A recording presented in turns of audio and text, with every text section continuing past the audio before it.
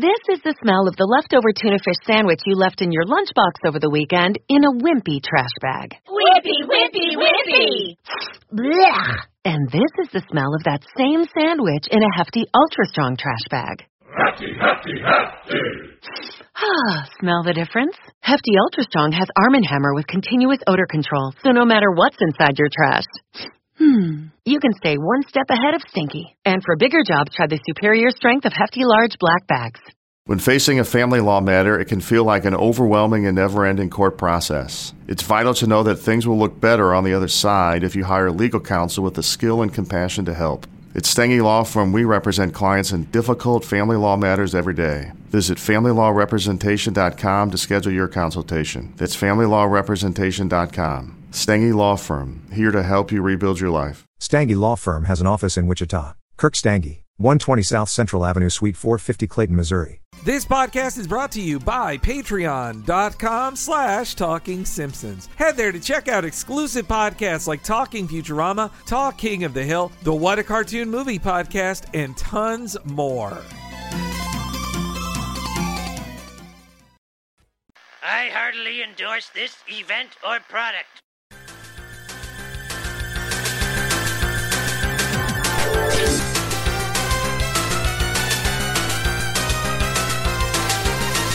Ahoy hoy everybody, and welcome to Talking Simpsons, where we prefer illusion to despair. I'm one of your hosts, the crotch dot survivor Bob Mackey, and this is our chronological exploration of The Simpsons. Who else is here with me today, as always?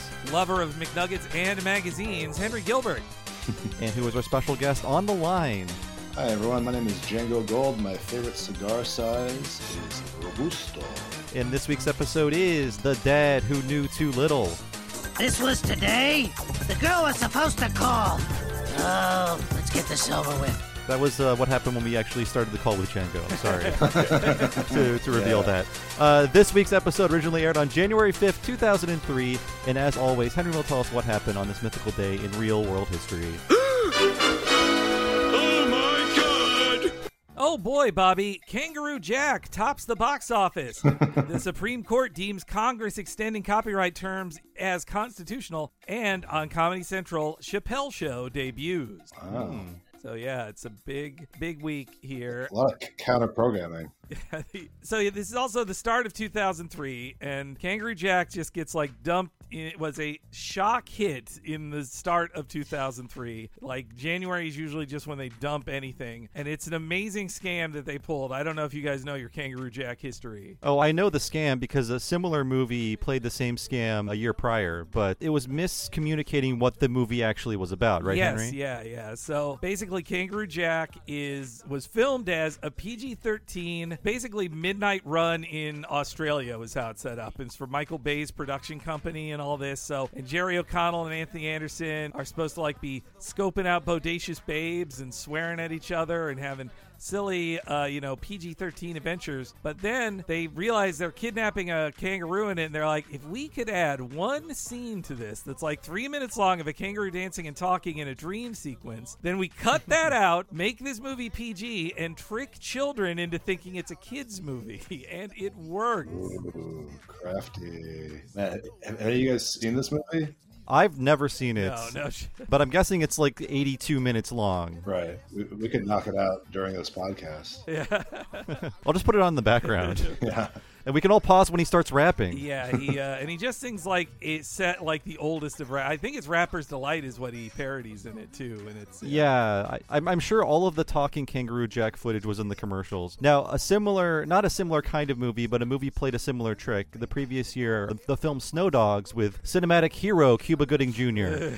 He's been up to some fun things lately. Anyhow, in the ads, they only played the clip, or they focused on the one clip where he hits his head or he gets drunk. I don't know what happens in the movie, but at some point the dogs start talking to him, but they don't talk throughout the rest of the movie. It's a dream sequence, it's a fantasy sequence. So much like Kangaroo Jack, it was sold. The people were sold a bill of lies, bill of false goods. Golly.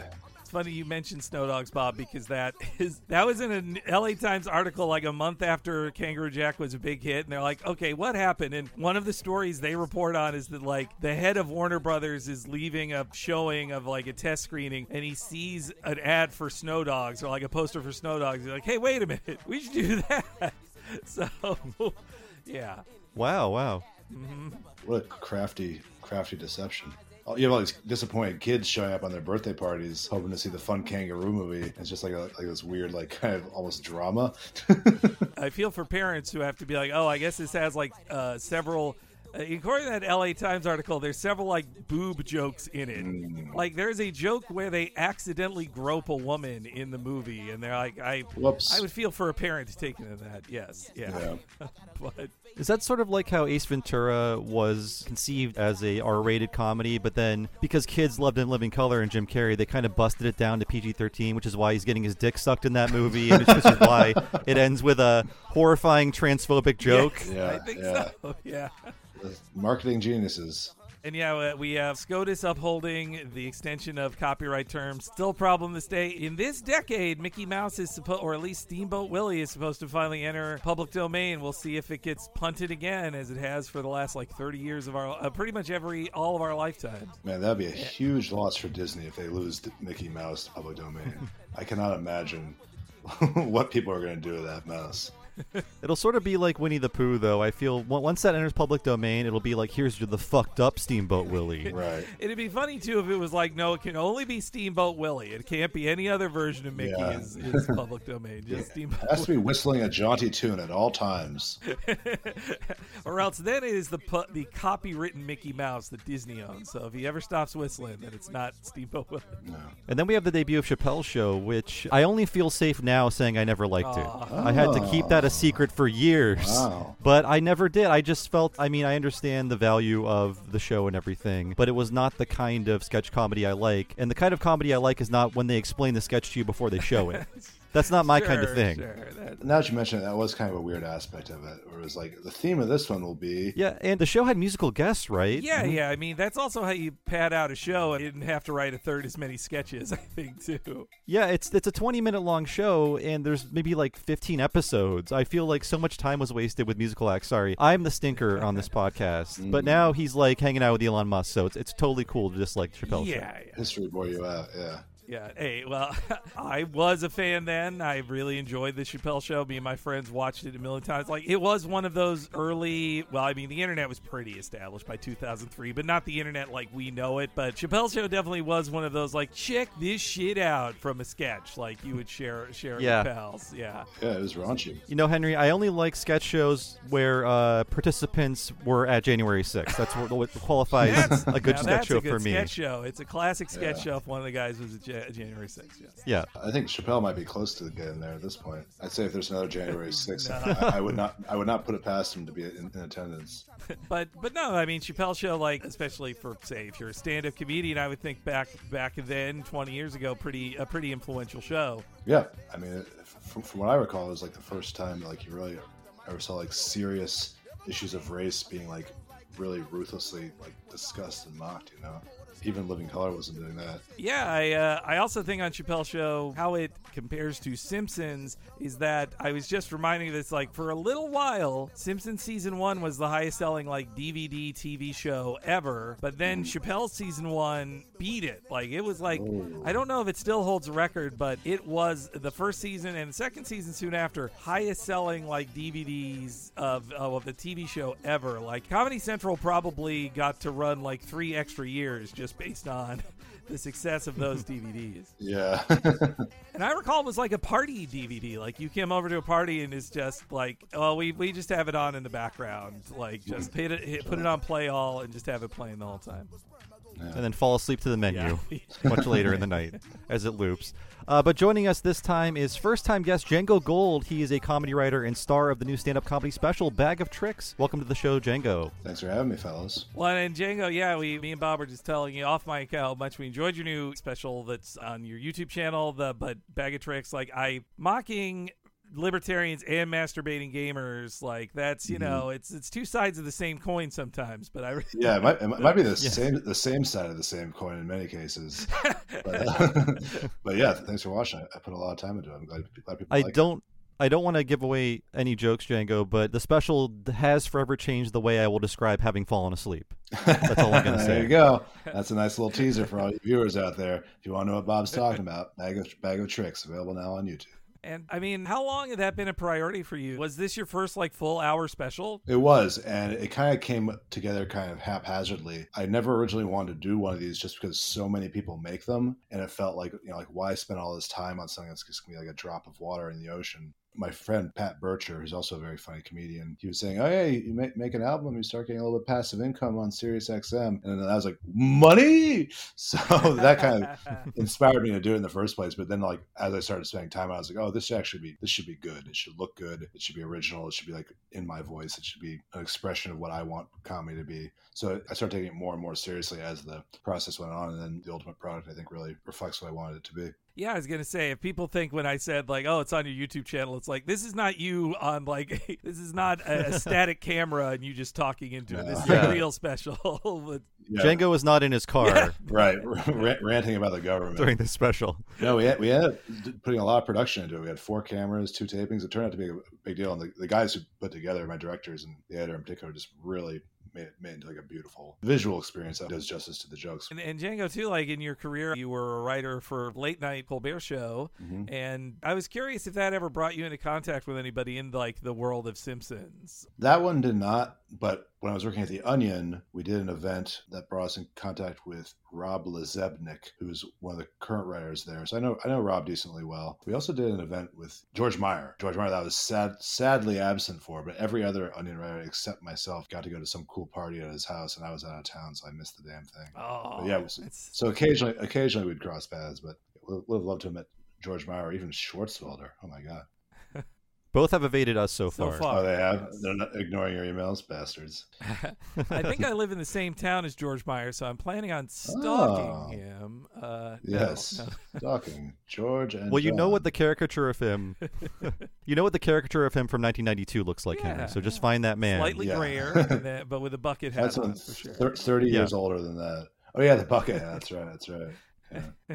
But Django, what is your history with the show? Like, I would assume stealing a line from Bob Riesling, but we're all white men of a certain age, so I would assume it's kind of similar. Pretty universal. I mean, it harkens back to the days when there was nothing on television except 2 syndicated episodes of The Simpsons every single day. So, like most people of our demographic, I watched 2 episodes of The Simpsons every day for like 7 straight years or something like that. So I'm pretty well versed in it. It was always my favorite show. Like a lot of my sense of humor and like writing draws from it for sure. I can always hear myself saying things that are phrased in a way that kind of like evokes the episodes of The Simpsons I watched growing up. It's kind of a fun thing to do. If you guys ever pay attention to how you're talking, you will often find your language is somehow conforming or like falls into like these. It's kind of the rhythm of like a Simpsons joke. It's weird. Yes, even words like yes and no become Simpsons references at this point in our lives. By yes, I mean that type of thing. Yeah, well, also that's got to be, when you enter the world of professional comedy, like in a writer's room at The Onion or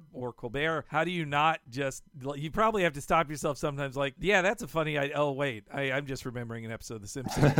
Yeah. I don't know if that would happen as often, but one thing I always would notice is that because we've all seen The Simpsons, we're all speaking in like the shorthand of like quotes, so you can just say these small little quotes that are small references to The Simpsons, and no one even like comments on them because they're so well ingrained in your argot. You don't even like really consider them even jokes anymore. They're just kind of like how you talk. Like so many phrases, and I wish I could think of one in specific because I never can, but like so many phrases are just kind of part of our language now in a way we don't even notice. It's really insane to think of something like that having such a widespread influence over not just us as like fans and viewers, but like it really just seeps into who we are in so many ways. Well, this episode, I'm going to say at the start here about this one, I think this might be my favorite script we've seen in a while. Like, I think this is a well-written episode of Simpsons by season 14 standard. Mm-hmm. Yeah, some preamble stuff. This won a Writers Guild Award, and The Simpsons was nominated 2 other times in this category, which seems kind of unfair because the other 2 noms for the show were Mo Baby Blues, which I think is actually a better episode than this one, but I do like this one, Henry. And also, let's see, My Mother the Carjacker, which is the return of Homer's mother. Yeah, but also Futurama episode The Sting was nominated, which I think should have won. That episode is awesome. This one, not to tear down an episode I was just building up, is a great episode. Yes. I mean, both very quality. And then also King of the Hill, Reborn to be Wild, another good one. And then some Jimmy Neutron crap. Who cares about that? Not gonna win. I'm shocked that Jimmy Neutron was a WGA show and could be nominated. I'm surprised at that. Yeah, actually, me too, now that you mention it. But yeah, award-winning. Matt Selman on the commentary talks about being there, but he only remembers drunkenly slurring a joke about how Marge Simpson was the original Whale Rider because the little girl from Whale Rider was giving the award to him. Oh, man. That's so so funny. they keep mocking him because it's like you're saying this sex joke in front of a 13-year-old girl about her movie. Like, Django, you've written for an award show. How would you say that's quality of award show banter, that Whale Rider pun? I think that's pretty solid, but my only question is, I mean, I guess back in 2004, 2003, people would definitely remember Whale Rider. But you said those two words and like took a while to pierce my memory banks. Like, what the hell is Whale Rider? Now I'm sort of vaguely thinking of what it is, and literally it is a film about a person who rides a whale, if I recall correctly. How'd they pull that off? Perhaps the freedom? I'm not sure. Yeah. So it was a big hit in New Zealand. That's all I know. But yeah, sure. Keisha Castle Hughes, like she was in a couple seasons of Game of Thrones. Like she's not one of those like child actors you never hear of again. But definitely her career peaked as an Oscar-nominated child actor. I think she was 12 when she filmed it. I'd be curious how they pulled off the whale riding sequences, because it's just definitely a lot of union rules that you say you can't have a 12-year-old girl strapped to a crushing whale. Well, who knows the rules in New Zealand, I don't know. That's true. Got me there. Yeah, this episode, Henry, though, you're saying it's a good script, and I feel like this is Al Jean, who has taken over the show in season 13 again. He was a classic showrunner. I think it's him trying to get down to the roots after promising to do that for about a year. Because this one reminds me of Saturdays of Thunder, in which that episode was about Homer not understanding Bart and what he's into. And this is very similar. He does not understand Lisa, and she's very offended by that. So it's a similar story, but they find new material. And because it's season 14, they go on a caper where a man is trying to murder them. But it's also, it gets down to the emotions as well. Yeah. I always like the Homer Lisa ones. I think the pairing always pays off for me. Al Jean loves them too. Like he's said it on many commentaries, and he says it on the one for this episode too, of like Al Jean is a father of two daughters. He loves father-daughter stories. Like they do touch him in a certain way, which is sweet. And we've talked about, I also felt a certain level of satisfaction hearing Ian Maxtone Graham, who wrote the tennis episode that we dumped on for being like having no emotional core and being entirely random and kind of weak. And he just says, yeah, you know what? I wrote that tennis episode, and then I saw the script for this episode and thought, boy, I should have had some emotion in Act 1 and grounded it in some way. Yeah. And also, things should follow other things logically. Yes, also that, yeah. Yeah, I think Selman wrote a great episode. I also think like some of the funniest stuff in season 14. Well, we've seen a lot of stuff in season 14 that feels like a writer trying to replicate John Swartzwelder, who's basically pulling back from the show at this point. He does still have a script this season, but I think of anybody trying to replicate a Swartzwelder style script, I think this one does it very good. Like there's some really random crazy stuff. I mean, also when I forgot who wrote the episode when the episode started, I was like, oh right, it's the one with the hard-boiled detective. I bet Swartzwelder wrote this because this is basically his Frank Burley character from his detective book. Yeah, the detective lines are great in this one. I kind of wish this episode had more of the detective. He's really only there in passing, like a couple of times. Doesn't he feel like he should be played by a celebrity? By the way, that yeah. It's like Hank Azaria doing a Robert Stack impression, and I don't know if he was still alive, but Al Jean talked about wanting to get Stack on the show, and Stack was in the Beavis and Butthead movie, so he seemed to have a sense of humor about himself. But yeah, it's like designed to look like Robert Mitchum, but it's a Robert Stack impression, and it feels like they could have slotted in any older actor, but maybe they ran out of time and just pulled Hank in. Yeah. And then also I think this episode looks pretty good for the time because Mark Kirkland, he says he was very excited to do this one because he loves film noir, and this gave him a whole lot of film noir to play around with. So yeah, but this seems to be one of the last seasons/episodes where they're doing cell animation, correct? This is right after they made the transfer, because this is still people are drawing pictures on paper and it's getting, but then after that it's all a digital process. But now we're in an era of like digital tool sets, and it all starts with drawings on storyboards, but now it's just like assets kind of being moved around. But we're still in the era of physical drawings being scanned in. So it is like a bridge between the two eras right now. I thought it looked great. I mean, I I love the drawings personally. I'm always a purist. From the start of this episode, I think Krusty and Homer are also drawn like 20 pounds heavier than they normally are when both are shirtless. Like they're bigger and funnier to me in this one. But yeah, so the episode itself begins with a very of its time parody of Cribs in pads, and they were thinking about Cribs a lot of this time because this is the second reference to Cribs in this broadcast season. Yeah, Helter Skelter. Marge referenced the Moby episode. I guess the first one, right, or maybe the second one. No, it had to be the first because that's where he talks about his Matt Groening drawing that he has displayed. Oh, right. So it's kind of like a tip of the hat back to their good pal Moby. But now this is a more direct reference to it. I recall Cribs when I pulled up some old Cribs episodes to watch clips on them on YouTube. I was reminded like it's so different from how I feel like so much celeb content now is like they're just like us or look how down to earth they are. They eat hot wings just like we eat hot wings. But meanwhile, these ones were like, look at this mansion and this competitiveness with whose mansion looks the coolest on Cribs. Yeah, it was definitely a different era. It's kind of still throwing back to Lives of the Rich and Famous, whatever that show was, Look at 50 Cent's dazzling 9-car garage, that type of thing.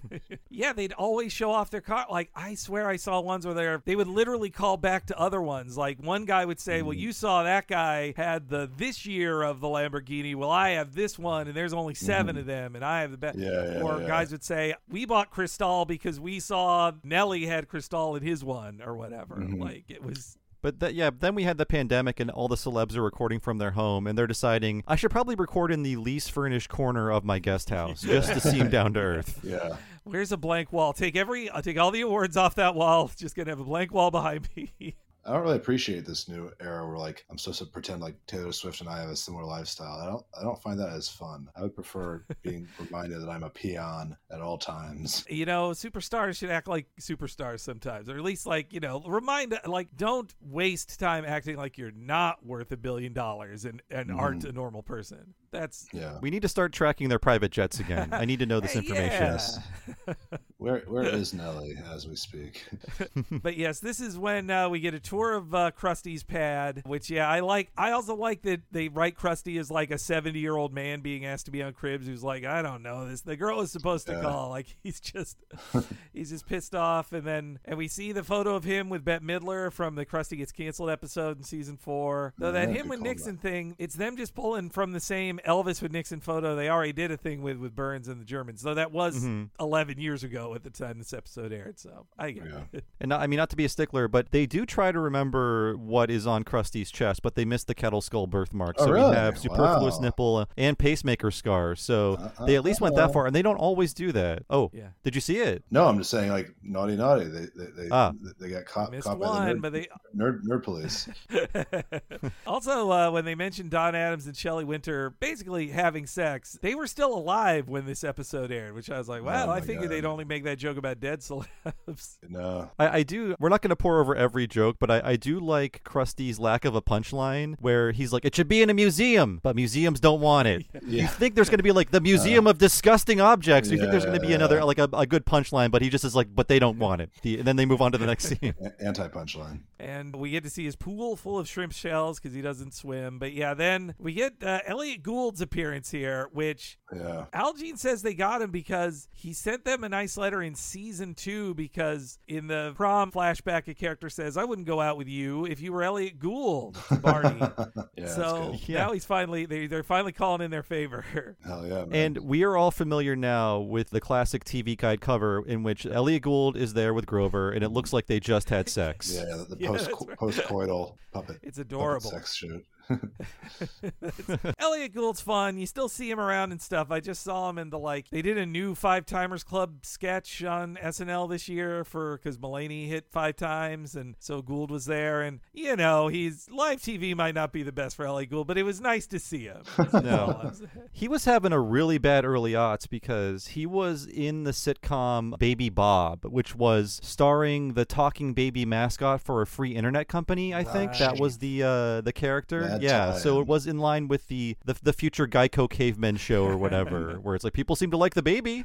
What if Elliot Gould talked to it? And I think we watched clips of that, Henry, and it's mostly just reaction shots of the baby or like people talking to a baby who doesn't understand what's happening. Right. Yeah, that's Boy, that's really sad. I forgot that about L Equal. That's sad. I just want to remember the good times. Not long after. No, wait. It was before this. He's in the first Oceans movies, right? That's pre 9/11. Is the first Oceans, isn't it? Pretty close. Yeah. I'm on the Wikipedia page for Baby Bob. Season 2, Episode 1. Title of the episode is Rush Limbob. Oh, no. Does he become a shock jock? Who knows? I have a suspicion this show is near impossible to find online. You think that, but then I bet some psychopath has 4K uploads on YouTube that have 26 views each, probably. Yeah. By the real Baby Bob. It feels like a parody of reality TV editing that they show the same shot of Mr. Teeny remorseful twice. Like how I think it's not them being lazy. It's them saying like, yeah, this is how they edit stuff on reality shows. Yeah, if you show it twice, it's half as much footage you had to shoot in the first place. He references Bob, Carol, Ted, and Alice, a big hit in 1969. When I heard about it, I was like, oh, it's a movie about partner swapping, but it's like this. I think this is why it was a hit. It teases it, but by the end, they realize they don't want a partner swap, and they don't even do it. So you don't even have a wife swap scenario in this wife swap movie. Yeah. There's more multiple people in bed in Willy Wonka compared to that movie. Because I remember the poster for that movie is all of the characters in bed together, right? Yeah. Typical Kangaroo Jack deception. You're right. It's just like Kangaroo Jack. There was no rap sequence in it either. But it was a big hit in 69. Now it feels like it's a movie that isn't remembered by anybody. It's like not in retrospectives or anything. But yeah, it's apparently that's what he calls his 2 hands and his 2 feet when beating up somebody. But so then all of that TV show, this also lets you know it's an Al Jean one, because somebody watches a TV show and then a new TV show tells them what the plot of the episode is to start it. Sure. But this, you know what? They've done some commercial parodies this season. This is one of my favorites they've done this whole season. Here, I'll play it in our first clip here. Dear Diary, I have a crush on Kenny. Ha, that's me. You would like me, loser. Girls, don't let this happen to you.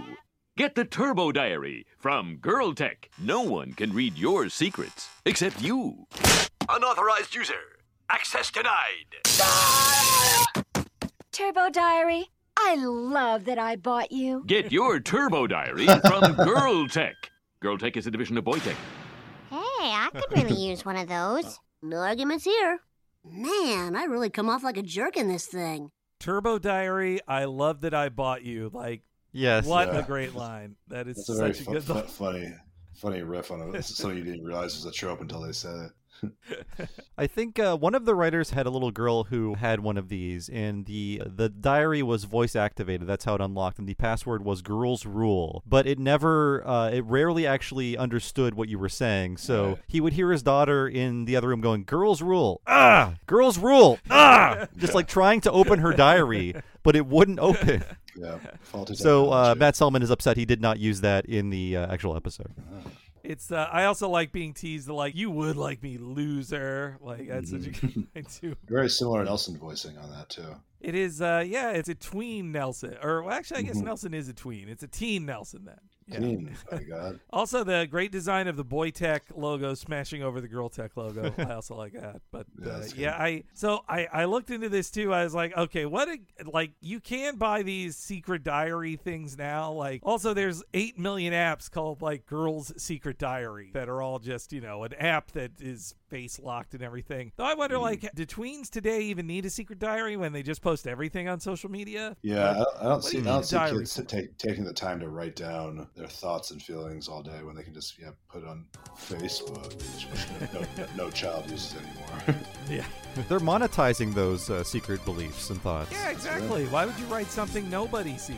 What's the use in that in today's social economy?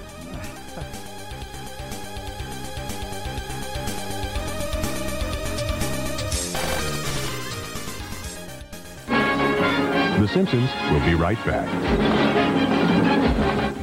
UPN Detroit gives you Double Simpsons. Now you're dreaming. Oh, am I? It's no dream. It's a miracle. The Simpsons weeknights at 5 and 11. More Homer. Sounds like good watching. Twice the Marge. Oh, good Lord. 2 times the Krusty. Think of the rating. Run for your couch. Watch The Simpsons weeknights at 5 and late nights at 11. Go forth and spread the word. Only on UPN Detroit. Yes. Yeah.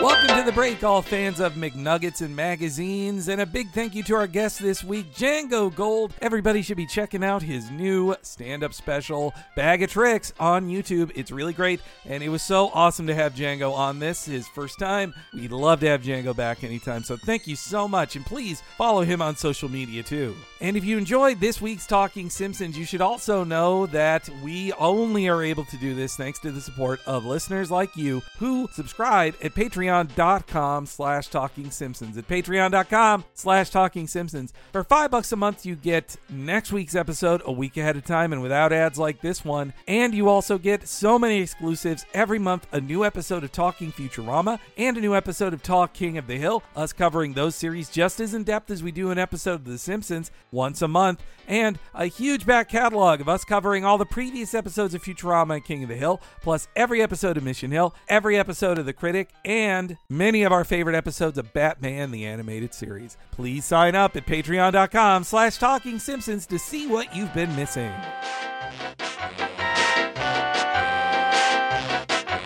If you want something even nicer than a laser pointer, then you need to sign up at the $10 level at patreon.com/Talking Simpsons, because you get all of the $5 things I just mentioned. But then that premium level gets you also a monthly episode of What a Cartoon Movie Podcast, our premium extra long podcast where we talk about an animated feature film super in depth, just like we do an episode of The Simpsons, which means talking for over 4, 5, or even 6 hours long about an animated movie. Last month, we covered Tim Burton's The Corpse Bride to start out the spooky Halloween season right. This month, we're going to be covering the 1986 anime classic Project A-ko. And next month, we're going to start up the holidays with Muppets Christmas Carol. Yes, we're getting into the live-action cartoon zone again for one of our holiday favorites. And we're about to hit our 5th anniversary of doing What a Cartoon Movie Monthly. And you can see all 5 years of that if you're a $10 and up subscriber, including our longest podcast ever, 6.5 hours, about Who Framed Roger Rabbit. Over 200 hours of What a Cartoon Movies. Everything from Akira to a Goofy movie is covered there in our expansive list. So please, see it all for yourself one more time at patreon.com/Talking Simpsons.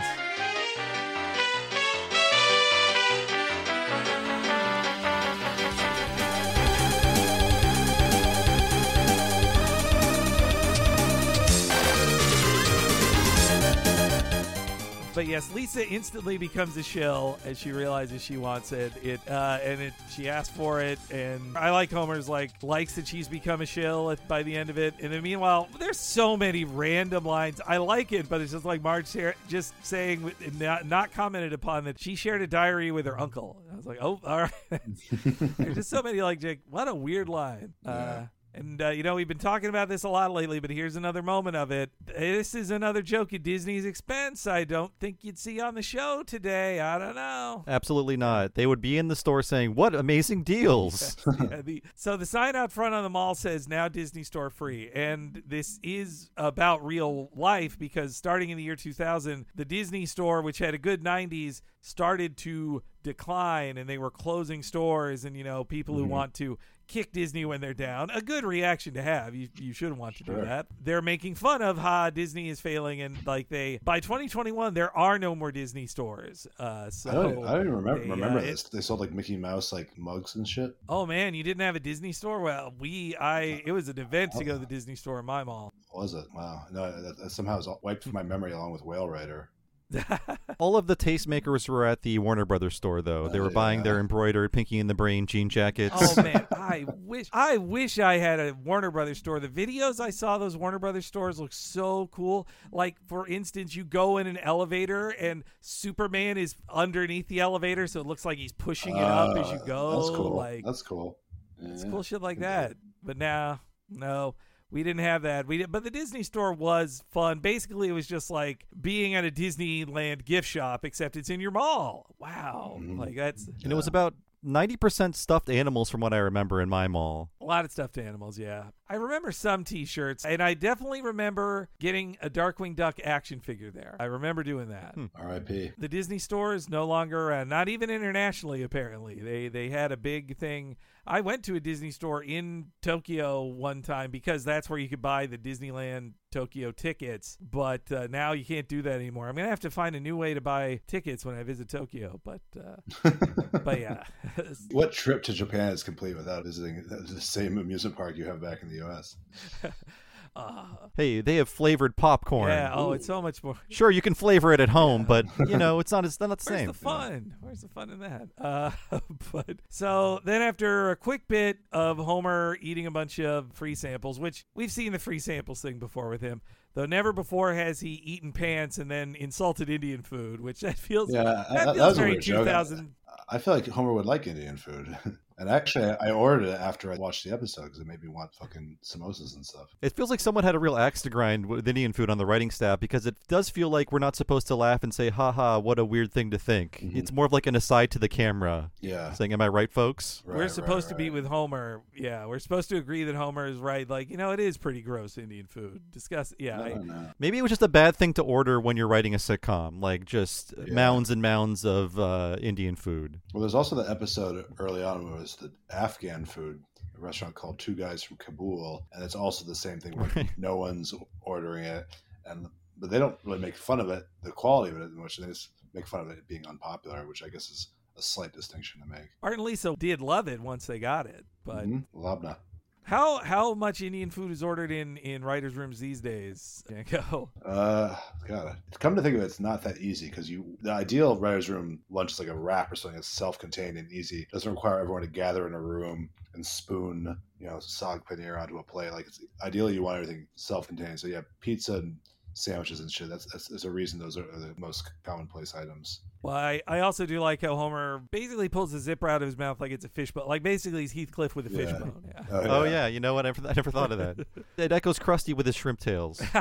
So Homer tries to buy the diary, but the last one gets bought by Burns. He's got an enemies list just like Nixon, a continual reference in the show. I wish he had something a little funnier than Kingston Trio. It's okay. Yeah. I can tell this is so they worked hard on this episode, but they weren't staying up until 3 a.m. because the toy store is just called Toys. Oh, yeah.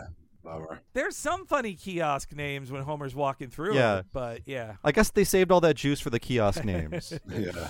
Kiosk got the main rewrite so Homer gets zapped. He can't get it from Burns. This is when we have a Tickle Me Krusty joke, which this shows you how long the show's been on the air, man.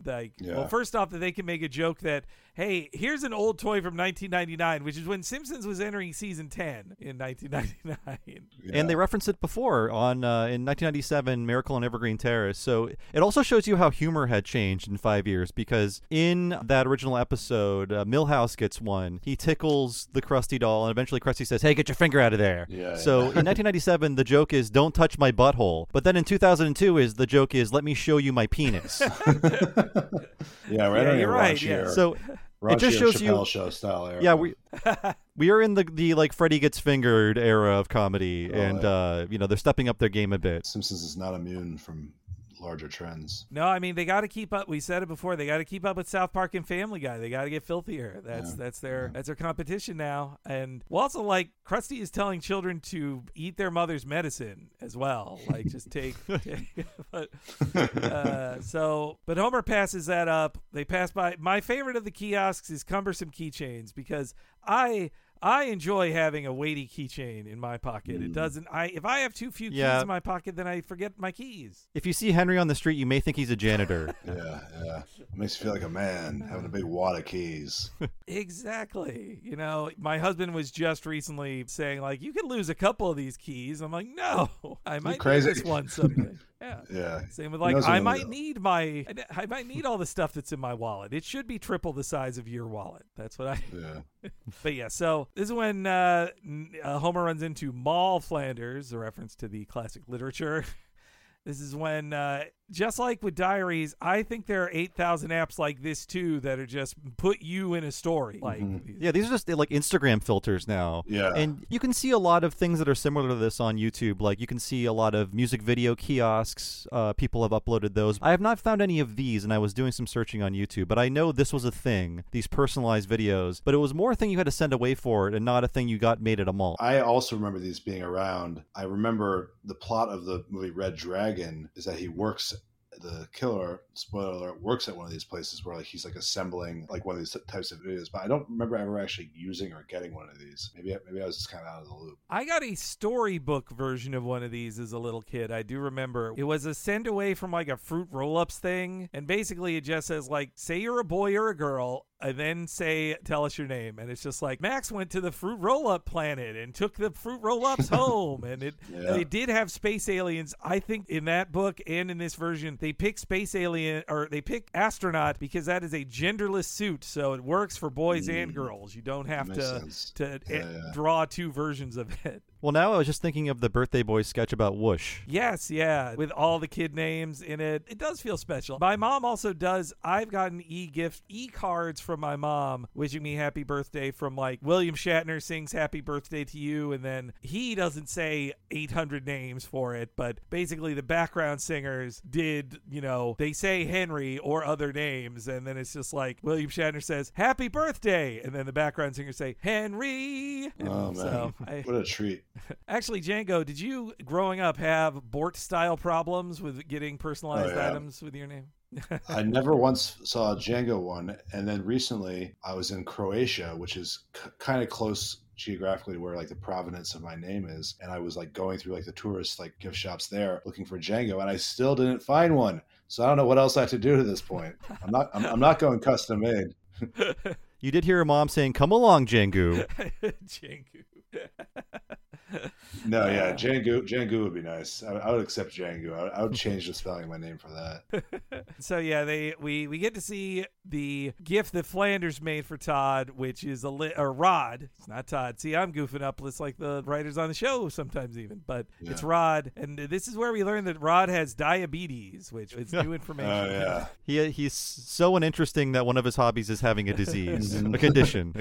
Yeah. I also like that Kirkland and his team did a good job with bad animation, with like a few lip flaps, and it's like one frame every 2 seconds or something. Yeah. That was definitely realistic to like these crappy like self-made things. And with this one and the Lisa one, I do appreciate the good bad writing of shoehorning in these facts about the star because they have nothing to do with the story at all, and it's great just how superficial they are. And yeah, Selman says he got this idea on an airplane, like seeing it in an ad back then. He was not a parent at the time, and he sees the ads back for one of these on a flight. So he's like, "Oh, I'm going to save that." And so there's one deleted scene in the episode, secret deleted scene in the DVD. But basically, after Homer says he's going to follow, he says, "Stupid Flanders, you're a genius." Then he's going to buy it, and he's going to buy it from the yes man. The guy who goes, "Yes." But the first guy he talks to is Hank Azaria doing the yes man, and then Dan Castellaneta shows up as an identical yes man to say, "Wait, I was going to help them." And it's a very weird scene that apparently there's two of the same guy in town.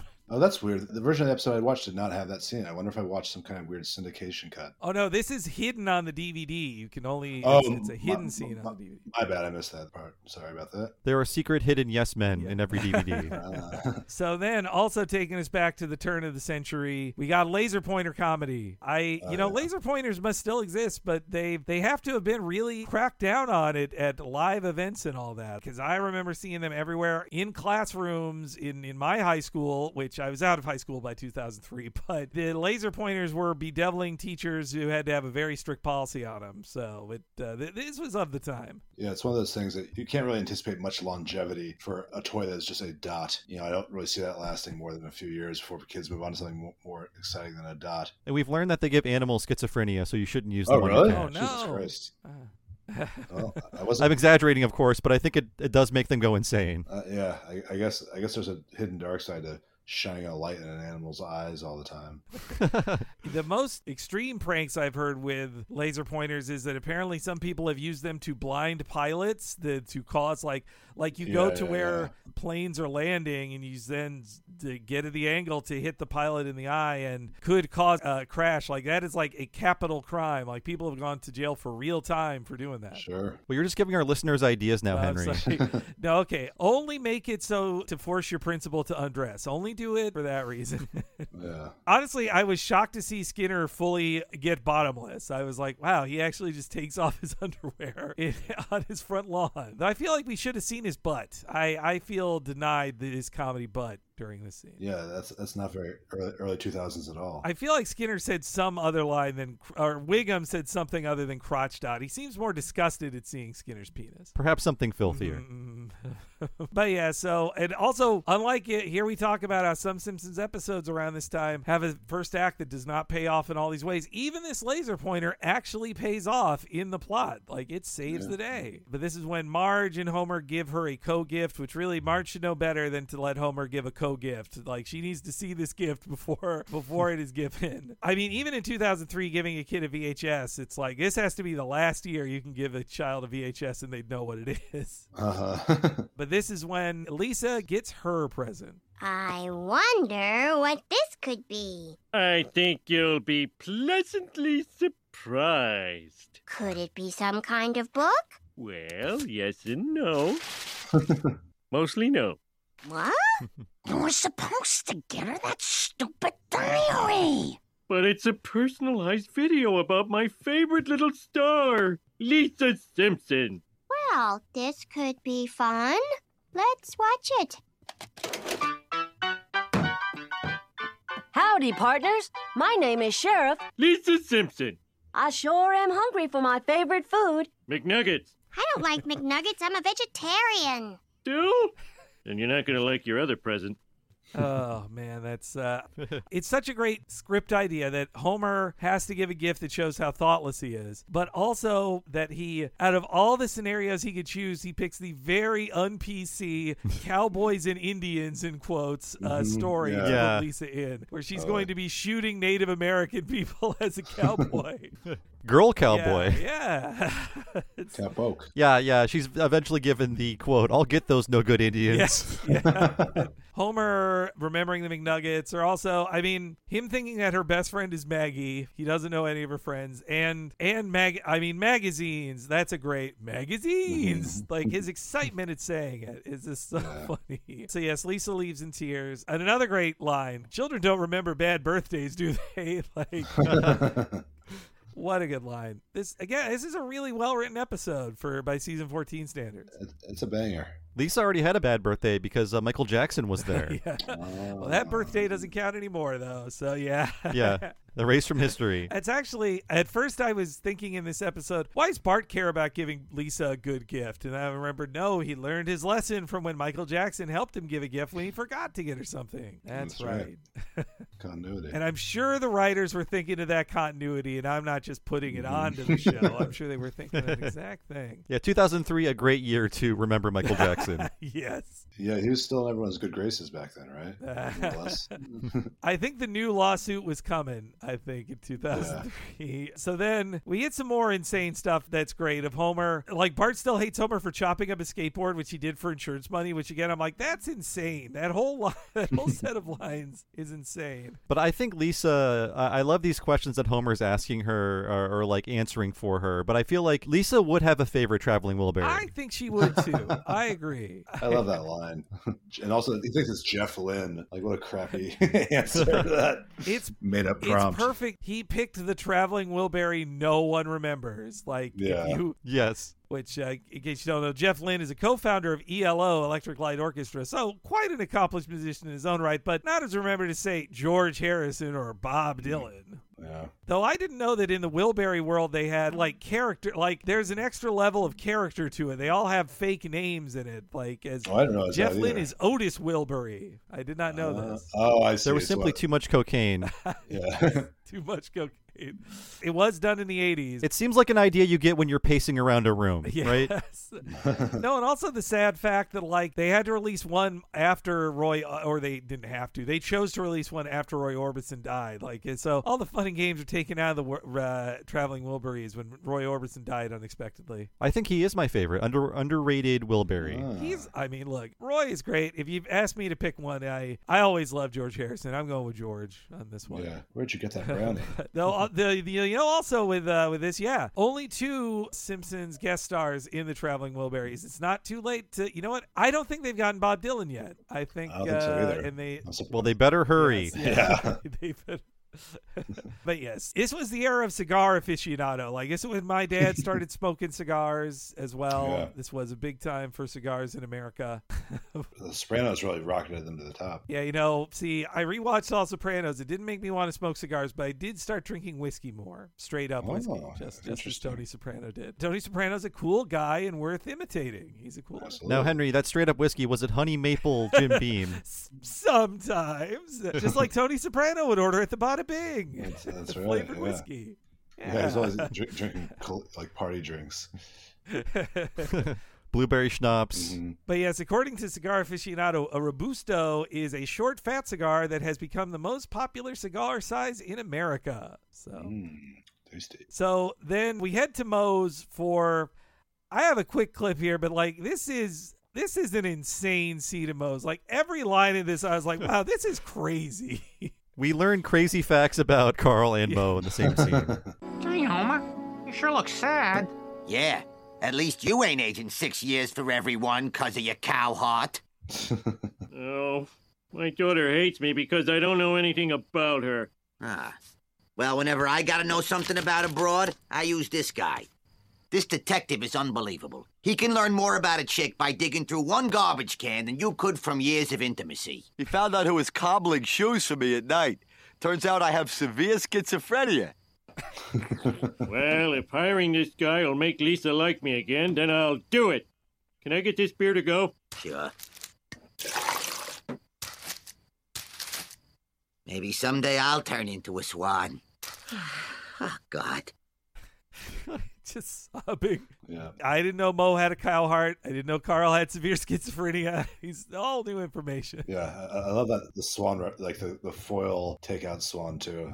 I feel like that's a very Los Angeles thing to do. I wondered when that started. Like, I feel like I saw it on TV before I went to any place that did it, and it still felt like a rare thing. Like, I remember having reactions like, boy, I must be at a fancy restaurant. They put it in a swan. Yeah, but then I've actually never seen it. Oh, you haven't seen it in the real world? No. In fact, I feel like in the last maybe 10-15 years, they put the duty of putting the leftovers in a container on you. I hate that. They just drop a box off. I hate that. Yeah. Everything's getting more laborious. That's true, yeah. They put all the customer service on us. That's why I don't tip. No, I kid. But also, I learned an interesting thing about how you measure cow years to human years. So apparently, the first year of is crazy math. The first year of a cow equals 14 years, but then every year after that, you count it as 4 human years. So. Wow. You know, I hear the same about dogs. It's not 7 dog years for every 1 human year. They start aging faster at first, and then they start aging slower as they get older. Ah, okay. I wonder how they calculate this. So I guess then the 7 years thing is more just averaging it out then, I guess? I think so, but it's like a dog hits our age 40 within the first 5 to 7 years or whatever, and then it's like incremental after that. I don't know if anybody actually has a cow heart, if there's been a successful. I didn't look into that one. But no. So Homer heads over to Dexter Colt, who again does feel like he should be a celebrity, but I mean, Hank Azaria is always great. He's great as this guy. And yeah, Kirkland wanted to draw him like Robert Mitchum, and this is full. I mean, one of my favorite things Bob ever wrote that was funny is his parody of a hard-boiled detective. Yes, I love this stuff so much. It's just the language never got as interesting as it did when these guys were talking. Mm-hmm. It's just so funny the way they talk, and it's all like so peaked and like such a funny way of talking that you can find so many comedic options in it, and just like especially like starting with the sign that's like please no setups, and he's like, all right, don't frame me for a murder in this. It's the and it's nice that Homer knows he's a character and he's enjoying the very stylized dialogue. That is great. Yeah, like that's right. Homer is luxuriating and like, well, I met a real character today. And also, that drunk cop fired from force newspaper headline, like that is a real Swartzwelder style joke there.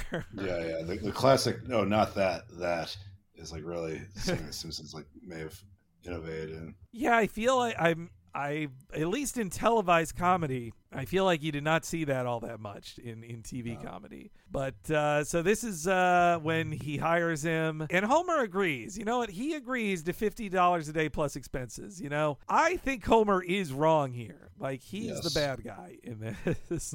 I know Colt takes it an extra level. Homer should just pay this guy. This is about how you pay freelancers. It's why we pay our editors on time instead of making them hunt us down or frame us for crime. So ChunkyLover53 at AOL.com, Matt Selman actually registered that address and was responding to people as Homer for years until he lost the address. But he explained that a lot of comedy writers still have AOL addresses because they got on the internet pretty early and they can't lose that address. So I don't want to dox anyone, but some of the writers we've contacted have been at AOL.com. It has been funny to see writers in their 50s and 60s still with AOL ones. At first I did think it was just like, well, they're just older guys. They don't know to get Gmail or whatever. But no, now it is. I bet it is more of like, no, I've given out this email for 30 years of my professional career. I can't let somebody else take it. Yeah, you're pot committed at that point. Does Stephen Colbert have an AOL email address? Yeah, we can bleep this out. Let me read it off right now.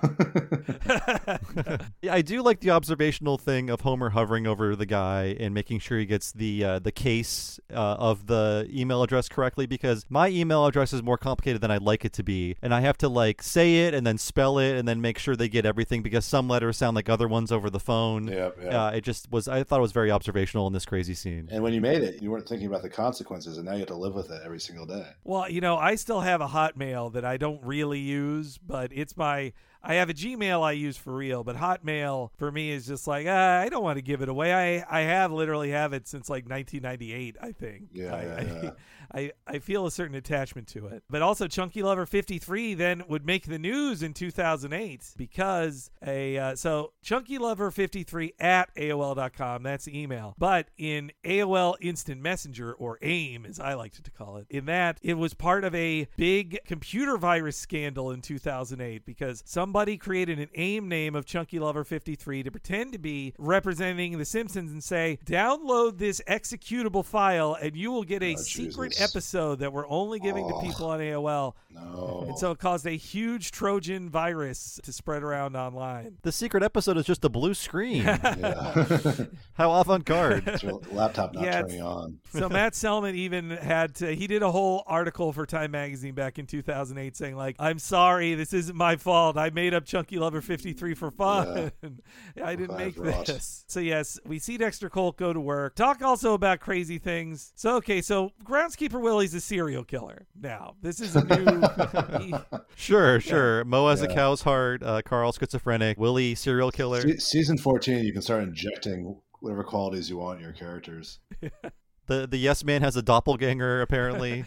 And then Willie has killed more. He's a strangler, and he then ran from Scotland to America, and I'm assuming he's still strangling people. So that's pretty big change. Pretty big character development, yeah. So then, meanwhile, he bullies Skinner by shuffling his papers and then stapling them together, which that's a cute addition to it. And then I swear, Skinner's no, I think they took his no from Bart's comment when he's seeing that Prez says school is for losers as the newspaper.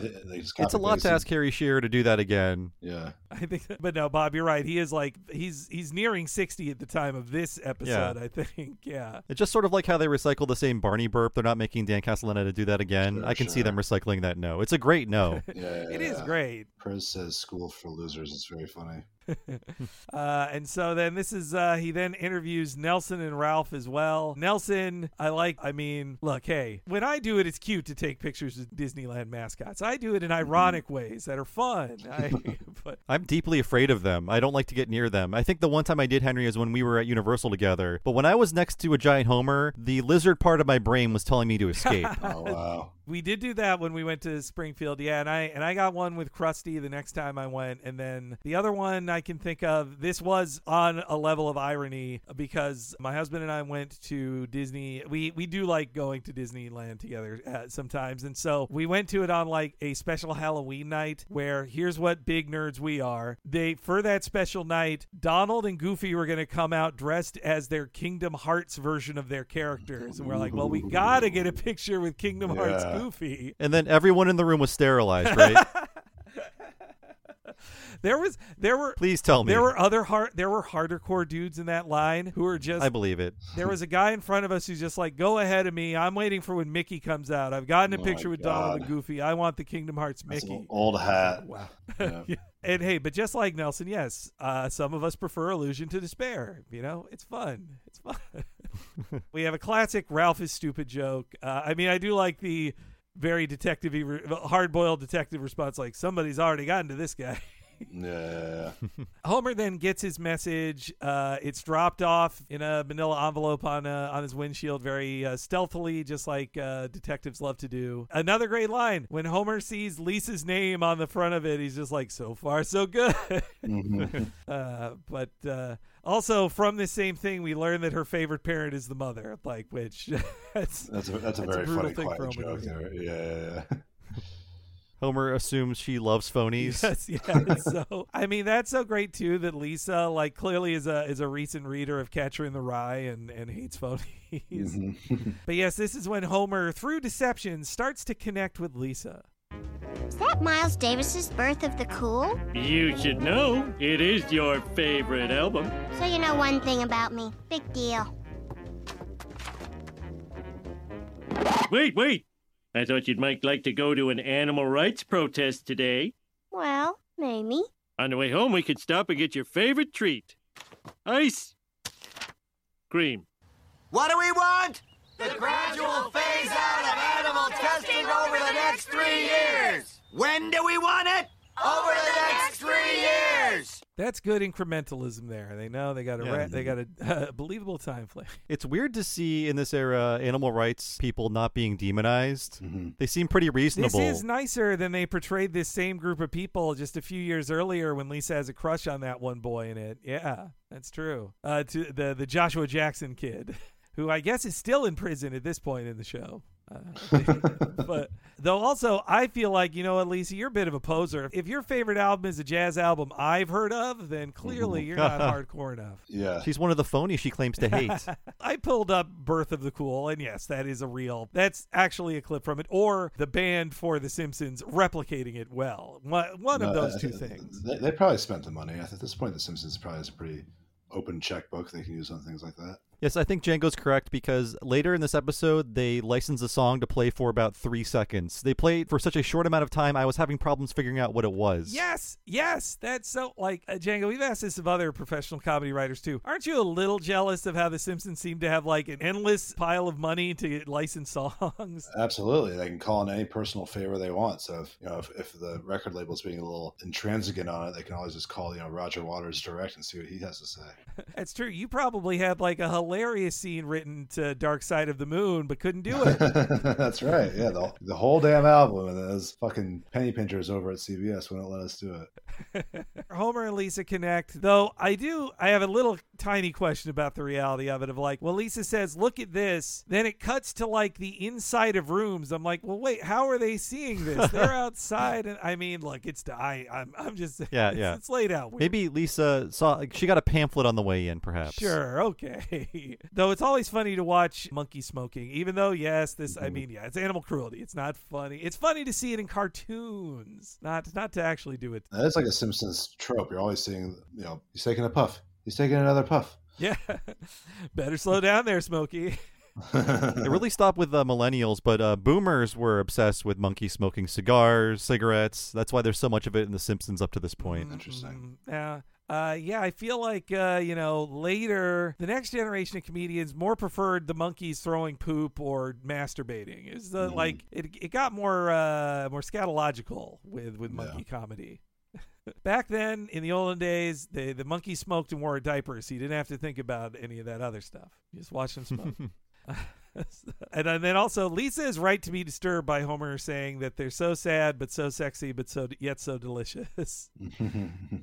That is disturbing. As Homer tucks her into bed, I then feel like we got another current reference about the era to the LA's Museum of Tolerance. Oh, really? Okay. Because when Lisa says the Museum of Oppression, and I'll play the clip in a sec, but I felt it was a reference to the relatively new at the time LA's Museum of Tolerance, which is, which was more directly made fun of in a South Park episode around the exact same time as this, in November of 2002. Which obviously, while we should mock this, like being tolerant is stupid. It's a dumb thing, and we should make fun of it.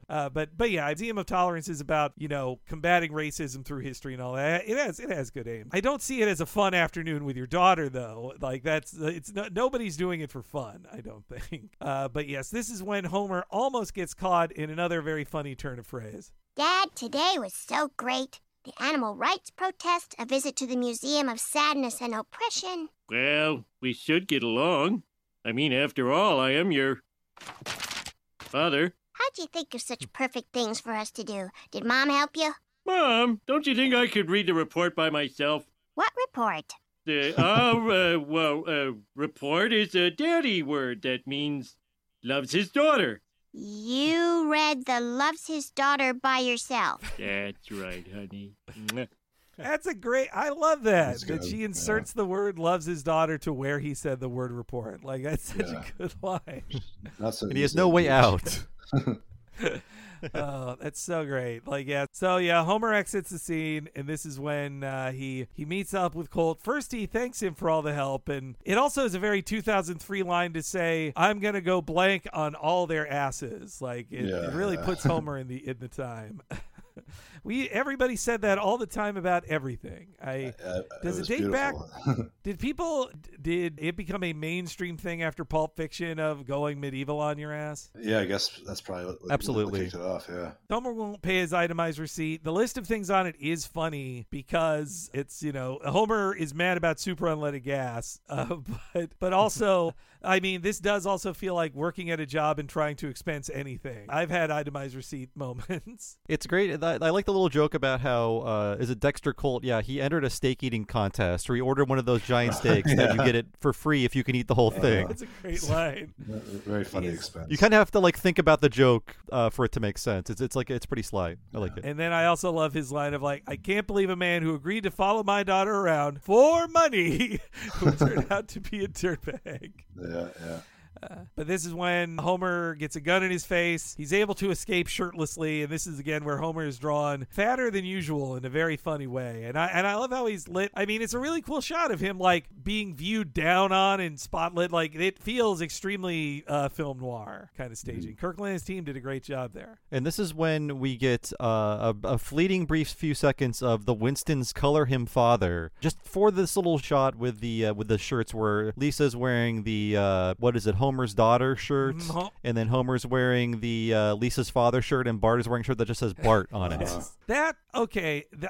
This was the one where I was like, Al Jean this season must have had a Brewster's Millions style situation where it's you have to spend X amount of money on music this season or else we'll decrease your budget next year. So like you said, it is 2 seconds. It's nothing. But this show is such a workhorse for Fox. They must just have whatever resources they want, Well, also too, I think Fox does own some songs. I don't think they own this song. I mean, the song's a nice little song. It's a good. I pulled it. I hadn't heard it in a million years. I've never heard it outside of this episode. I don't know why. It was on oldie station some when I was a youth, but I never really listened to the lyrics before. It is. And hey, as somebody who likes his stepdad, I like that it's a tribute to stepdads or the dads who stepped up. Really. Yeah, that's nice. That's what the color him father means. The term color is used in the designate to this person. Right. Father. Designate him father is not as catchy. Yes, I was looking up the lyrics because I didn't understand anything. It's just so fleeting. I'm like, what are they saying? And it's a big song about he works so hard, and I just tuned out immediately. Well, when it was a pro dad song, we're anti dad on this show, but when it was when I learned it was pro stepdad, I was like, okay, that's good. Pro stepdad, anti dad, pro stepdad. There's also a line in there, a lyric in there about going to school and learning the golden rule, and I feel like that is a rhyme I've heard in 40 songs at this point. It's like school rhymes with rule. Yeah. We got it. We don't really teach that in schools. Doo-wop trope. Yeah. It's like rhyming zero with hero. Weezer did it 43 times, and we're all sick of it. But hey, Weezer was smart enough to rhyme dumb with lesbian. I don't know if I ever heard that before. Oh, yeah. It was a unique way to pronounce lesbian. Yeah. Lesbian. Lesbian. This is when their happiness is upset because Lisa has been framed. We also, again, another fact we learned that the policeman Lou has an ex-wife named Amy, apparently. And we also learned that there's a secret garden in all of us, which is an important lesson to learn. But so yeah, we then also Homer has a very Phil Silvers line reading of his like my wonderful daughter. Castellaneta is going hard on the Phil Silvers there, as opposed to the Phil Silvers who drowned in the episode of the Mad World parody. Oh yes. Oh, that's right. That's right. Yeah. You lousy kid, I'm gonna get you. So this is when they're about to arrest Lisa, as she is the lead suspect. Chief, do you have any suspects at this time? Well, we do have several promising clues. Let's see. There's a Malibu Stacy scrunchie, a saxophone reed, and a book report on the secret garden by Lisa Simpson. Well, what does this tell you, Chief? Well, apparently there's a secret garden in all of us, and that Lisa Simpson is guilty. I was framed. You believe me, don't you, Dad? Of course I do. It's all my fault for refusing to pay attention to you, my sweet little father-loving pile of forgiveness. Yes. And, this is when they're actually using Ralph to try to arrest Lisa, which that's believable to me that cops would tackle an 8-year-old girl. I think that's realistic. Yeah. I had a big gut laugh at the act break, though. It's not like a clever line, but just the way it slams shut on Wiggum feeling bad about himself with Hank Azaria's great read. I thought it was very funny. The way that Ralph for once is smarter than his dad. Like, it's like, oh, you're dumber than Ralph in the show now. Like, even I knew that. Yeah, I'm not good. It's basically him summing up his character, just like, oh yeah, he's a cop that's actually not very good. Yeah, I wonder if Azaria improv that. They don't mention it on the commentary, but just his delivery of like, I'm not good. Also, great animation on them smashing through the garage too as they escape, which though also I think Clancy is actually right to ask that, because you know what, not everybody who runs from the police is guilty. They actually maybe don't want it, they're innocent and don't want to be shot by the police, perhaps. Yeah, that might happen. A very important point. Yes. It's not just all zaniness and laughs. Again, another Swartzweldery style joke that revealed that Bridge Out actually stood for Bridge Outstanding from Overpass magazine. Yeah, that's great. Then we cut to Marge. All Marge can do in this episode is clean, and she's happy to do it. She loves that Bart made a mess that she can clean up. Mm-hmm. It's a nice little tag on the end of the scene where Maggie pushes her food bowl off of her high chair. That's good. Then we hear their description that Lisa is wearing a lampshade. I like that when they blacken their hair, again, this also feels like taken out of a film noir as well, of just like taking shoe polish to blacken your hair to hide. Probably my favorite running gag of the episode is the various shoe polish jokes. I thought that was a smart and funny animation. The way Lisa does look like a Powerpuff Girl, I enjoy that. Oh, yeah. And This episode actually lived on with some friends of mine because we would play tabletop games, and whenever there was a strongman character, like a barbarian or whatever, we would either choose the name Rock Strongo or Lance Uppercut. Oh, there you go. Those are great. So that's what I associate this episode with, just living on for a few years of tabletop gaming. We all have max power, but I think Lance Uppercut might be better. Rock Strongo definitely better. Oh yeah. That Homer is really, I mean, also the extra comedy of him, let me just put on my glasses and then drawing his angry eyebrows on. They have a lot of fun with that. Also, yes, Lisa does look kind of like Buttercup, the Powerpuff Girl, when she blackens her hair. It's true. But this is when Homer calls home. He almost gets caught, and they're able to track him. This is how Wiggum actually ends up at their hotel later. But I like their expectant looks when they want Marge to make them dinner. I love that too. But this is when Homer finally has to tell the truth to Lisa. If the election were held today, would you vote for A, the cops are there, or B, you're free to talk? A. And I'd like to add that Proposition Hug Lisa from me has my full support. Oh, Marge, you're not getting it. It's me, Homer Simpson. We got a location, Chief. Good work, Lou. We'll leave right after dinner. Lisa, this is from your mom. Life on the lam is really hard, but at least it's with you, Dad. I feel terrible for putting you through this after what a wonderful father you've been. Oh, Lisa, I can't lie to you any longer. This is all my fault. I'm the worst dad in the world. What? Why? The man who framed you as a crooked detective, who I hired. Why did you do that? To find out everything about you so I'd seem like a good father. How could you? Well, all the childless drunks at most thought it was a great idea. Let's just get some sleep. That's great. Now, there was an episode, season 10 or 11 or whatever, that Henry and I covered called Make Room for Lisa. And it had a similar plot in which Homer is trying to make up for committing some grave sin against Lisa and trying to treat her right and take her places. And at the end of the episode, Lisa's like, you know, Dad, I've been a real pain in the ass, and you always do nice things for me. And he's like, I know, honey. And that's like the message. It's very dad-pilled. But here, they do a nice turn away from that where Lisa apologizes and Homer's like, no, actually, I'm wrong, and here's why. And he has to live with the fallout. I think it's a much better approach to that kind of story. I agree. Not written by a father, so maybe that was it. Yeah, maybe. Oh, yeah, you're right. It's not built around children need to apologize to me. Well, also, I mean, it wasn't written by Mike Scully, but that was in his season. And Mike Scully wrote the most fatherly episode this season, where everyone apologizes to Homer after he insults them on national television. Yes, that's right. Strummer Vacation. Yeah. I like that Homer comes clean. It's good. It's actually like nice for Homer instead of just like cruel to Lisa. Yeah, it's a better emotional arc for sure. And also, I like they get one last shoe polish joke with Homer drawing 3 tears on his eyes, under his eyes there.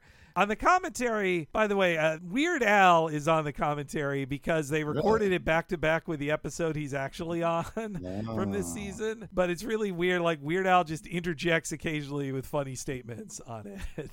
It's good. And I learned that Weird Al fact I had forgot or relearned it, that David Silverman worked with him on that Money for Nothing parody. Yeah, he designed the characters for the 3D element of that, the CGI element of that video. But Weird Al jokes that Homer doing those tears means that he killed 3 people. Is what That's that right. means. Yeah, But, you get the spider webs on the elbows and all that shit.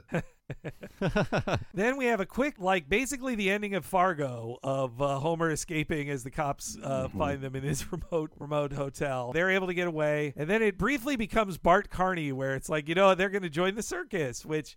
Now, this was something I extra got as good writing. At first, I just saw it as rando humor of cigarette butts filling up a banana. As in, you unpeel a banana and it's full of cigarette butts. That's weird. But no, it's to show you that monkeys are smoking. It's a clue that they found the smoking monkeys. It all ties together. And tough to draw in HD, by the way, to have a banana be full of crinkled up cigarette butts. That's actually heavily detailed. This is when they get caught and cornered. They're told, you're not telling nobody nothing, which does work in, it becomes a triple negative. So it still works. It's not a double negative. And also, this is when he's told, you should have paid the expenses. In retrospect, yes. Again, I feel like they're trying to evoke Swartzwelder, but instead of holding a gun on him, he is holding a human cannonball at him, basically, threatening him with that. And Homer, not only earns Lisa's forgiveness by remembering something about her later, but also, he shoves her out of the way and saves her from being crushed by this guy. Rare selfless act. Do you think they remembered the episode Homer Palooza when they were doing this? Anybody doing in this one? Because it was a 7-year-old episode at this time. I mean, maybe, but it seems like in general, if you're writing Homer, you can look at him and say, yeah, he could take a cannonball man to the chest and survive. Because it's even similarly posed of the classic little clip we all saw growing up of the man getting hit with a cannonball in the gut. Oh, yeah. If this treated the episode Homer Palooza as reality, then Homer would die when he took this because he could never get hit again. Oh, that's right. I forgot. Yes, cannons are designed to hurt. This should have ended his career or his character. Designed to hurt. Yeah. Yeah, but instead it only injures the man. I do like the line of like, that fixed my back. Oh no, wait, it's much worse. Mm-hmm. And now it's time for something that all animators love doing, and that's Lady from Shanghai parodies. Anytime you see someone in a hall of mirrors being stalked by someone else with a gun, it's from the classic Orson Welles movie, but makes the animators work very, very hard, and they do a pretty good job here. I think they are very lucky that Mark Kirkland loves film noir, and he's like, yeah, we're going to do the extra work to parody such a iconic film noir scene. That's, I haven't seen that movie. I've only seen the 800 things that parody it. I've watched a lot of Orson Welles ones, but I need to check out that one. It's definitely worth it. And I love the beginning of this scene because it reminds me a lot of the Tamako episode in which we have the shock of Homer just getting shot on screen. Yes, you're right. Yeah, he gets. Although there's no wound or anything, but just he immediately gets shot in the arm. I have all the lines here because this entire confrontation is full of hilarious bits here. Now what are you gonna do? You can't shoot all of us. Damn it! You know, Simpson, from the moment you walked into my office, I had a feeling I'd kill you in a hall of mirrors. Dad, are you in here? How did she find us? Oh, Lisa has excellent hearing. Once when she was 3, I was quietly sobbing in the closet, and she found me. Oh, Dad, you do remember something about me. Perhaps you also remember this laser Bart gave me earlier. I can't see. How ironic. Now he's blind after a life of enjoying being able to see.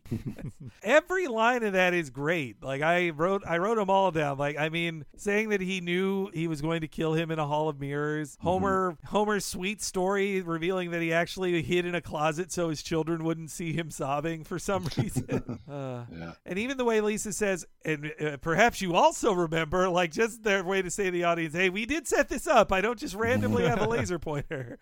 But in case you're worried about a Colt, in the next scene he's seeing comfortably as he's being escorted away. Yeah, he's not actually. I mean, it's hilarious to hear on the commentary. Yardley Smith is there, and even she's like, so Lisa permanently blinded someone? And they're just goofing on her and going like, yeah, she did it. But no, you can see him using his eyes in the next scene. But yes, also just that he says it's ironic. Now he's blind after a life of enjoying being able to see. Just... Fuck, that's a good line. But of course, they have one last bit here that they have to do, which is the ending credits has to be, or right before the ending credits, they need a bestiality joke. So the happy ending is that the test animals get loosed into the wild, but then Cletus is having sex. He's at least making out with them. I would assume he's not just kissing. Yeah. But what's Cletus's wife's name? That's a trivia question. Is it Brandine? Brandine, thank you. I was thinking Lurleen. That's the different character. Brandine, thank you. Brandine is both his wife, mother, sister, and aunt, I think.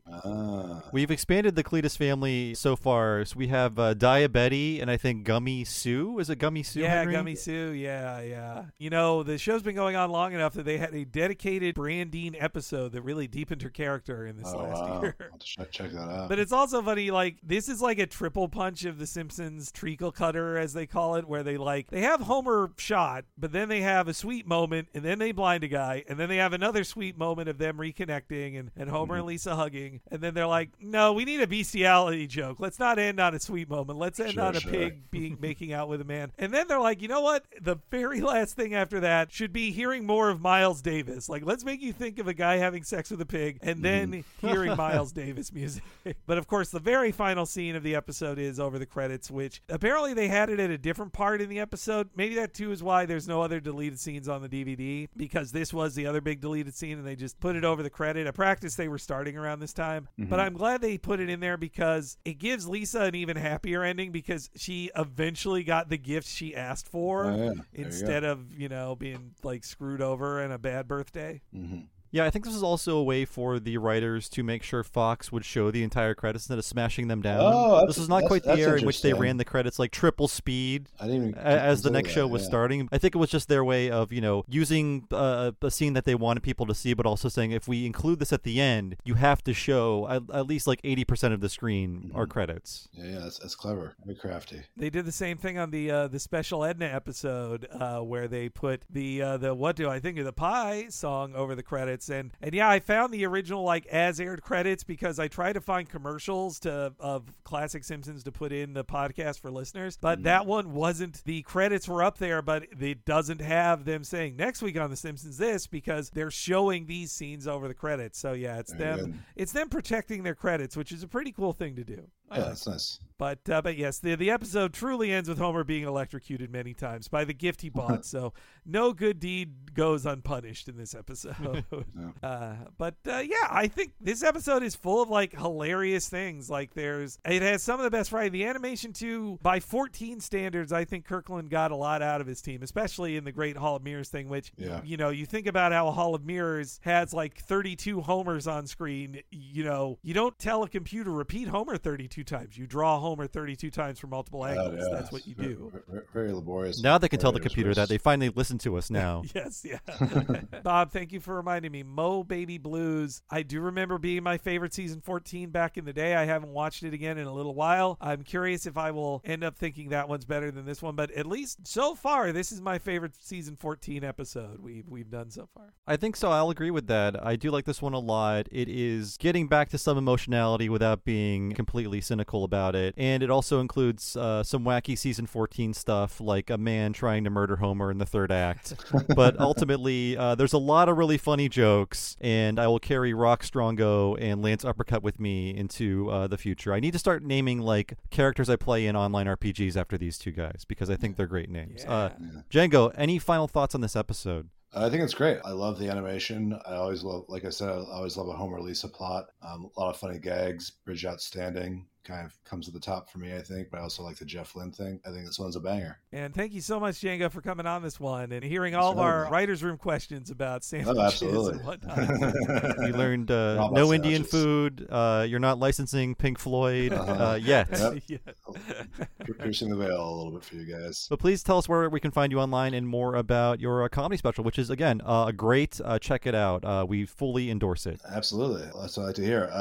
Where you can find me most recently is you can go on YouTube and look for Django Gold Bag of Tricks. That's where my debut comedy special is out. It's getting rave reviews, apparently from 2 out of 2 Talking Simpsons podcasters and other people as well. And other than that, you can find me on the socials. Handle is usually at Django Industries, one word, except on Twitter/X where it's just at Django. But really, check out Bag of Tricks. You won't regret it. That's awesome, man. And yeah, you mentioned your Onion background. Like, what's a headline that's one you're most proud of? I'm curious about that too. That's a great question. There were so many of them, it's sometimes hard to whittle them down. I like the one that recently we ran over the summer is man has bathing suit that's touched his penis you can borrow. That is a good one. That is very good. That was a favorite. Yeah. Well, thank you again, Django. This was a lot of fun. Yes, thank you, Django. Thanks for having me, guys. It was great. Thanks again to Django Gold for being on Talking Simpsons. Please check out his special Bag of Tricks. But as for us, if you want to hear more of us and get these episodes 1 week at a time and ad-free, please go to patreon.com/TalkingSimpsons and sign up for $5 a month. That will get you the episodes in advance, but also over 150 full-length miniseries episodes covering things like The Critic, Mission Hill, Batman the Animated Series, Futurama, and King of the Hill. And that $5 a month also gets you regular monthly episodes of both Talking Futurama and Talking of the Hill. And the second you sign up, you'll have access to everything we've done for the past 6+ years immediately at patreon.com/TalkingSimpsons. And there is a $10 level as well. When you sign up for that, you can access all of the $5 stuff naturally, but then you can also access one mega-long podcast once a month, only for patrons of that level or higher. And what is that, Henry? Bob's talking about the What a Cartoon Movie podcast, where we go super in-depth into an animated feature film like we do an episode of The Simpsons, which often means talking for over 4, 5, or even 6 hours about a classic animated movie. Last month, we started up the Halloween season right with talking about the spiritual successor to Nightmare Before Christmas, Corpse Bride, or Tim Burton's Corpse Bride. We have fun dunking on that very mid-movie. But this month, we are talking about an anime classic from 1986, Project A-ko, which just recently got a really great remaster released on Blu-ray. You can find it free in lots of places. But we're about to hit our 5th year of doing What a Cartoon Movie, so there are 5 whole years worth, over 200 hours of What a Cartoon Movies at your fingertips. Everything from Akira to a Goofy movie, including our longest podcast ever, 6.5 hours about Who Framed Roger Rabbit, and not a second is wasted on that in-depth historical podcast. Check out everything you are missing at patreon.com/Talking Simpsons. As for me, I've been one of your hosts, Bob Mackey. You can find me on Twitter as Bob Servo, and my other podcast is Retronauts. That's a classic gaming podcast all about old video games. You can find that wherever you find podcasts, or go to patreon.com/Retronauts and sign up there for 2 full-length bonus episodes every month. And I also have a book out, by the way. It is the Boss Fight Books volume, all about Day of the Tentacle, the classic point-and-click adventure game. I did a very in-depth oral history about the making of that game. You can find that book at Boss Fight Books website or wherever you find books. And hey, if you had a book, I'd buy it. Henry, how about you? You can follow me on all the social medias as HENEREYG. I'm always posting it up on the post box there. And also, if you're following me and Bob on Twitter, please follow the official account at Talk Simpsons Pod wherever you follow things, because at Talk Simpsons Pod is how you stay in the loop whenever we're doing new podcasts, whenever there's something happening on the Patreon, even when we have live shows like one that just happened or is happening and is happening soon. You'll know when it happens if you follow at Talk Simpsons Pod everywhere. And if you need an easy to follow list of all of our previously released free podcasts, head on over to TalkingSimpsonsPodcast.com. Thanks so much for listening, folks. We'll see you again next time for Season 4's Marge Gets a Job, and we'll see you then.